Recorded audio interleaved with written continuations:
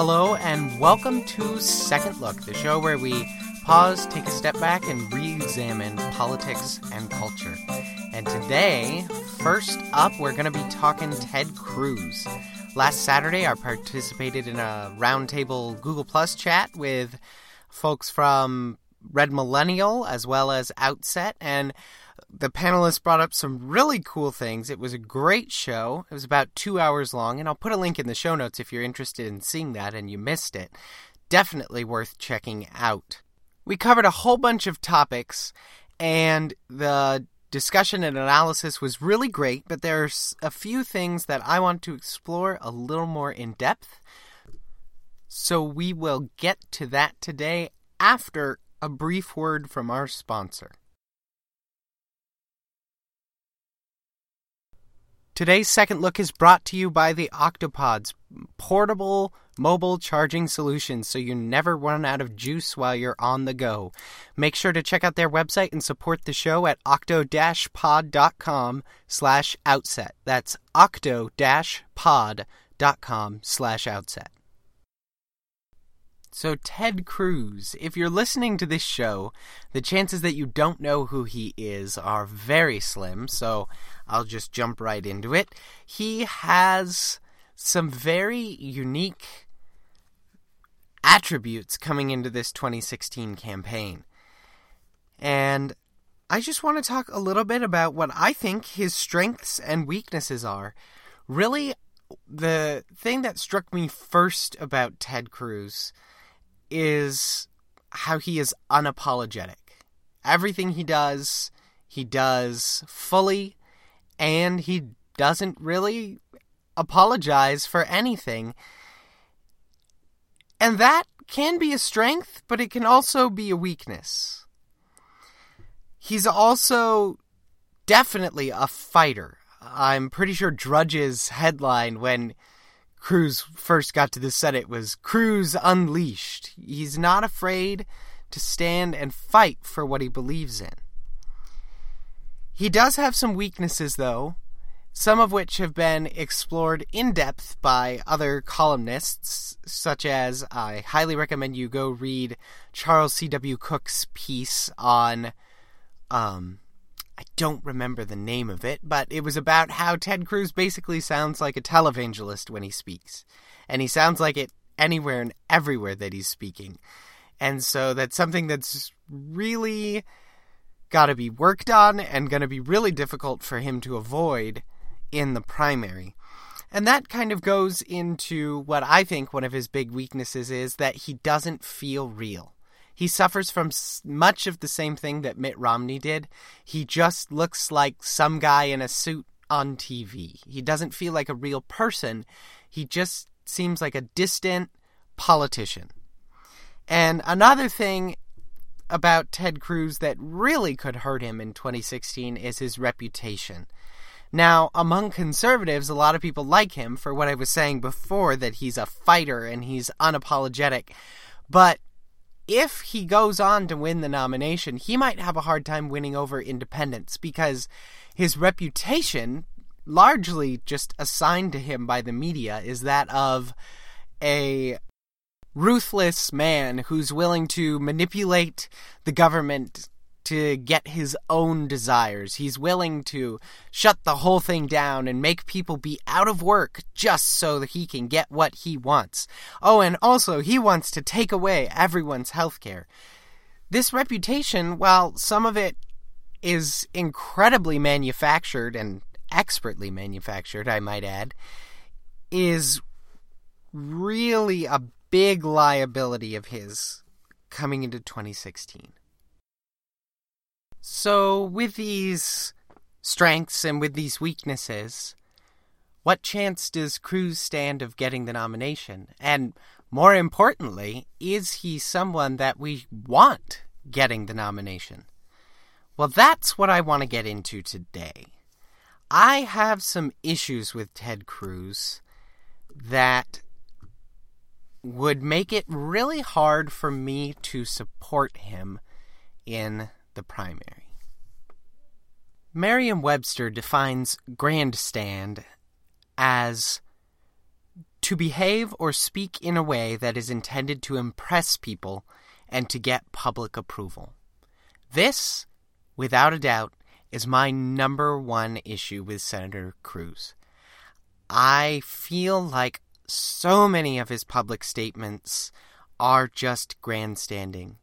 I get the feeling he likes the applause. He wants to be approved in public, and to do so, he comes off as having a really big ego and as doing just about anything to score points with his base. Middle Eastern Christians are among the most persecuted and oppressed people in the world. They face daily the threat of total extermination from people all around them. Just recently, we heard of ISIS executing 21 Coptic Christians on a beach in a very carefully edited video. These Christians live every day in horrible conditions with a government who could at any time descend upon them and throw them in prison, murder their families. Their only hope of staying alive sometimes is to ally with this government. I invite you to place yourself in the shoes of a Middle Eastern Christian. You have a certain set of beliefs that is diametrically opposed to the beliefs of everyone in power. Not only that, but the beliefs of everyone in power specifically teach that you are infidels. And taking a radical view of those beliefs teaches that infidels need to be exterminated. We in the West tend to call Islamic governments moderate when they don't execute people for their religion. We then continue to ignore a whole bunch of things that our so-called moderate regimes in the Middle East do, but that is a story for another time. These Christians, even the ones living in moderate societies, are hated. They are persecuted. They are ostracized. And they are alone.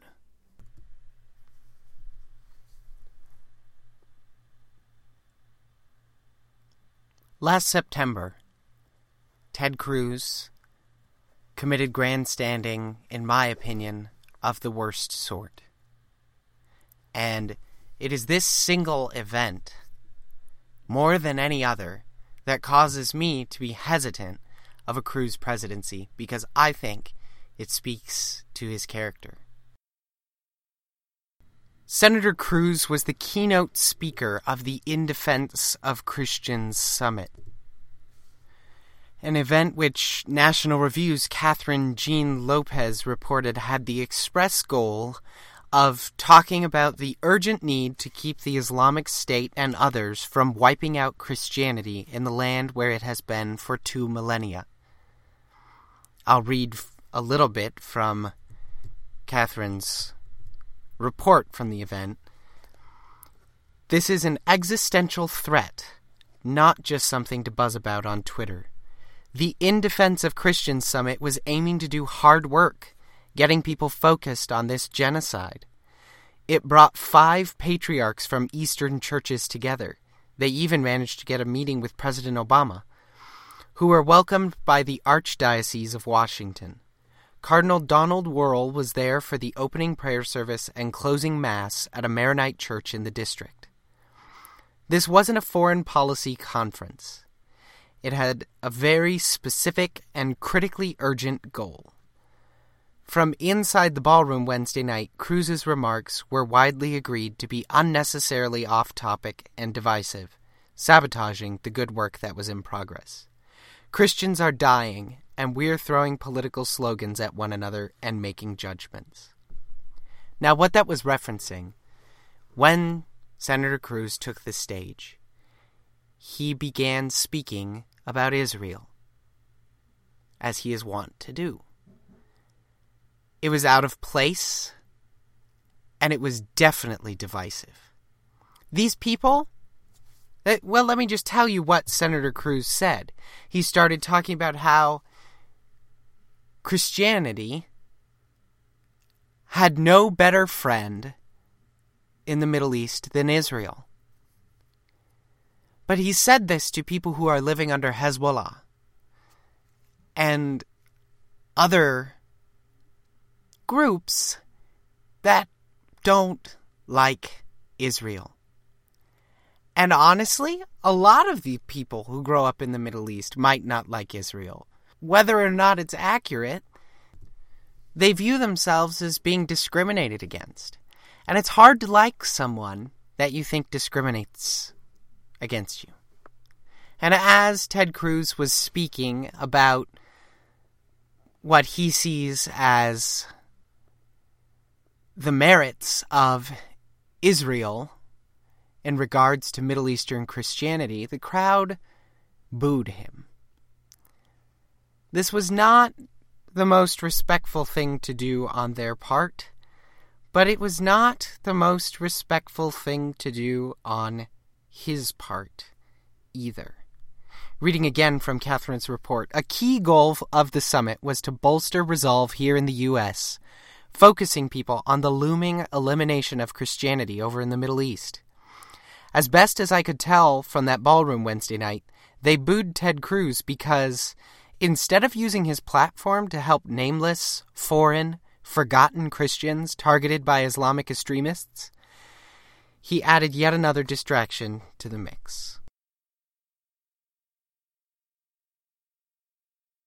I was angry after this event. After the crowd booed him, Senator Cruz said, "If you will not stand with Israel, I will not stand with you," and walked off the stage. And conservatives from all around applauded him for his support of Israel. Well, we know Ted Cruz has unwavering support of Israel, but this was not the time, this was not the place to bring it up. At the expense of the most persecuted group of people in the world, Ted Cruz used his name, used his platform to score political points. Let me read to you a little bit of Rod Dreyer's piece in the American Conservative about this.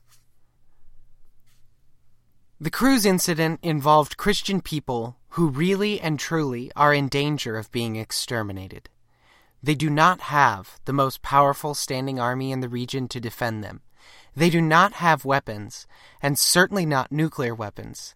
They have nothing. If they were not Christian, their plight would warrant our urgent concern. But because they are Christian, it seems to me that citizens of the largest and most powerful nation of Christians in the world ought to be particularly concerned about their plight. This is even more true, given that it was the war we launched that brought about the instability leading to their persecution and potential genocide.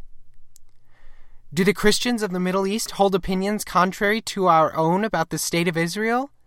Many, probably most, probably nearly all of them certainly do. Are they Jew haters? Some are, no doubt, and that is wicked. Are they driven by conspiracy theory? Sure, and I have been on the West Bank and heard some insane ones. But the entire Arab world works that way to a degree that beggars belief. The Middle East Christians are like us, flawed, sometimes badly flawed. But they are unlike us in that we are not at the mercy of hostile Muslims, many of whom wish to exterminate us. They are like the Israelis in that way, but again, they are unlike the Israelis in that they have no way to defend themselves except by their wits. That usually means making alliances with unsavory actors. He goes on to talk about how it's horrible that these people have to rely on the likes of Assad and Hezbollah to protect them, but they really have no other choice. They cannot stand in support of Israel and remain safe. And as I see Ted Cruz giving speeches, I can't help but go back to this one and feel the plight of the people in the room who were probably very excited to have this firebrand of a United States senator come in and speak in defense of Christians in the Middle East. You know, Ted Cruz is no stranger to criticizing ISIS and talking about how ISIS needs to be stopped. And these people were probably expecting a speech that would bring attention to them and their plight. And instead, the speech brought attention to Ted Cruz.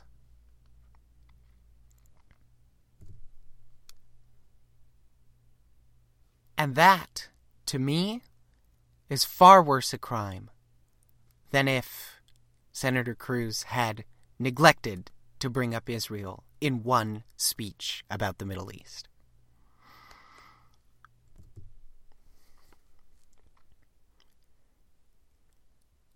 As a conservative, I appreciate Ted Cruz's push for us to nominate a candidate with strong character who's not afraid to stand for conservative principles. However, I'm not convinced that Ted Cruz is that candidate. That said, speaking about the viability of his candidacy, does he even stand a chance at the nomination? And I say absolutely yes. I'll talk about that more in a minute. Some of the problems he might face on the way to that nomination, and some of the ways he might be able to get around it. Really quickly, though, a word from our sponsor. Today's episode of Second Look is brought to you by the Octopods. Octopods are these really cool things. They're battery backups for your mobile devices, and they come in a couple different sizes. But my favorite thing that Octopods offers is they have this cord that has 3 different connectors on the end of it. So you only need one cord for 3 different devices. If that sounds cool to you, make sure you go to octo-pod.com/outset. Take a look, buy something, support the show. It's really cool stuff. That's octo-pod.com/outset. So the real question surrounding Ted Cruz is whether or not he is actually a viable candidate for the nomination. Can he win the Republican primary? A lot of people are saying no, but I say absolutely yes.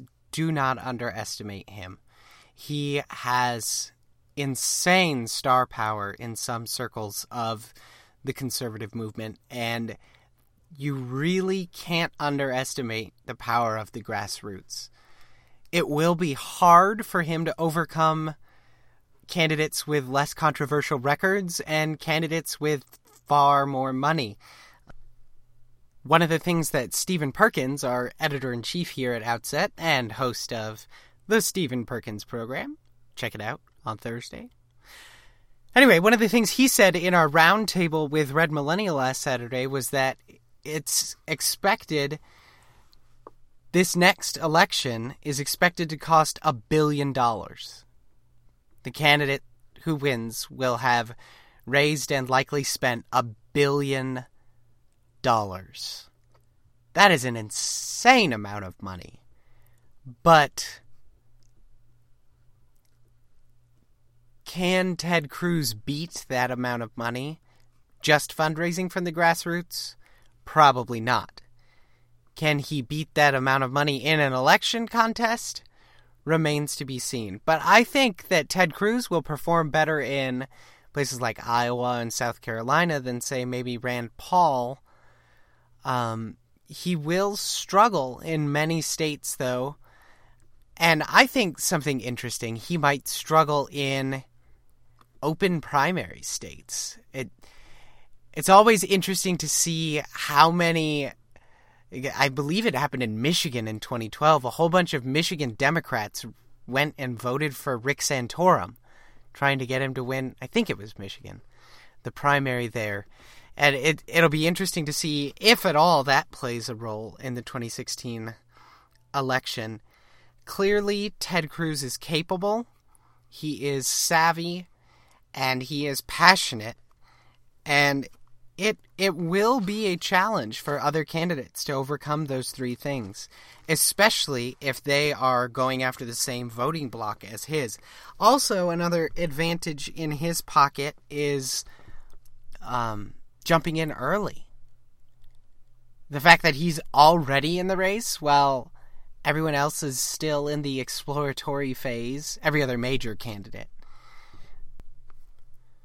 That, I think, affords him a major advantage because he'll have the opportunity to be out in front of all the mudslinging. And then if someone comes in and starts waging negative campaign tactics, he can say, hey, look, when it was just me in the race, I wasn't being a mean guy. I invoked Ronald Reagan's 11th Amendment. I wasn't criticizing all these other candidates. I'm rising above the fray. Vote for me. I'm different. And I think that will be an advantage that Cruz has. And also, he was able to dominate the news cycle for like a week straight. That is really interesting because coming up soon here, Rand Paul's expected to announce April 7th, Marco Rubio April 13th. Everyone's probably going to start jumping into the race. And you're not going to get a full week of news for any one candidate from here on out. So Ted Cruz got that name recognition out there to people who don't track politics, but maybe every now and then see something as they're walking down the street and see a newspaper headline or something like that. He got his name out there, and I really do feel like that will be to his advantage. But going back to the billion-dollar question, can he raise enough money? He raised $1 million in one day. That's incredibly impressive because none of it was from, as far as we know, any of the major, kingpin donors. A lot of people are talking about, I've never actually heard his name pronounced. I've only seen it written. It's Peter Thiel or Peter Thiel. I'm not sure how you pronounce it, but he is a major donor in this race, and people have said that he will likely go for either Rand Paul or Ted Cruz. So Ted Cruz is likely trying to get that one, but I know for a fact, because he talks about it, that he is not going after the same people as, say, the Jeb Bush, Chris Christie, maybe even Scott Walker candidates in this race who are courting the party elites. That is not Ted Cruz's game plan. And it concerns me to no end that the party elites with so much money have so much say over the race. You know, we don't want to be the party where behind closed doors, a few people pick the nominee. And sometimes, with all the money that's in politics these days, it does seem like that's the case. However, I'm equally concerned by Ted Cruz's approach, because if the grassroots get bled dry in the primary, who's going to be involved in the general? Well, those very same party elites. If Ted Cruz gets his $1 billion of grassroots support and then goes on to lose the primary, all that money is gone. And who's left? The bigwigs. And that concerns me equally. Really, there's no good way to approach money in politics. I feel like I feel like every single person, whether Democrat or Republican, wishes that money had less of an influence over who gets elected than it has. However, the ways that Democrats go and handle campaign finance reform would be very different from the ways Republicans would go out and handle it. Maybe that's something we'll have to take a second look at in a future episode. But that money is going to be, in my opinion, the biggest problem Cruz is going to face in the primary. More than his televangelist vibe, more than his grandstanding, more than his polarization and lack of compromise and reputation as a progress blocker.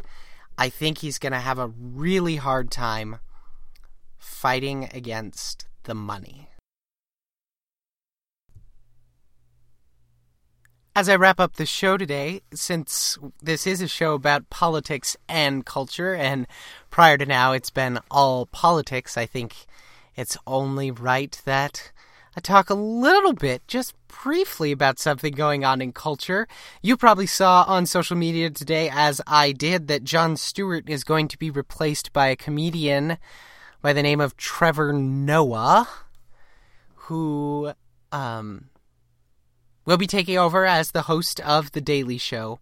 Now, I have a little theory here that Trevor Noah is just going to be a stand-in for a little while until maybe, I don't know, say mid-2017, at which point he will be replaced by another prominent African-American figure who's maybe been, out of work, looking for a job since, say, mid-January of 2017. And he might be looking to get into the TV business outside of his normal business of, being the president.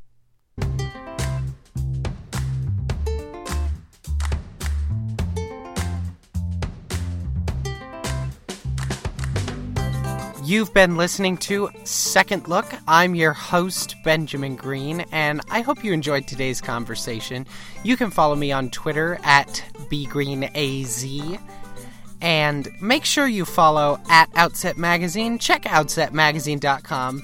There's some great material being posted there by our contributors. And of course, follow Stephen Perkins at Stephen with a PH _Perkins. Check out his show that will be here on Thursday, the Stephen Perkins program, and make sure you subscribe, get every single episode of this show, and if you really like today's show, please make sure to go give us a rating on iTunes. That helps us a ton. And I think that wraps it up for today. Have a great week.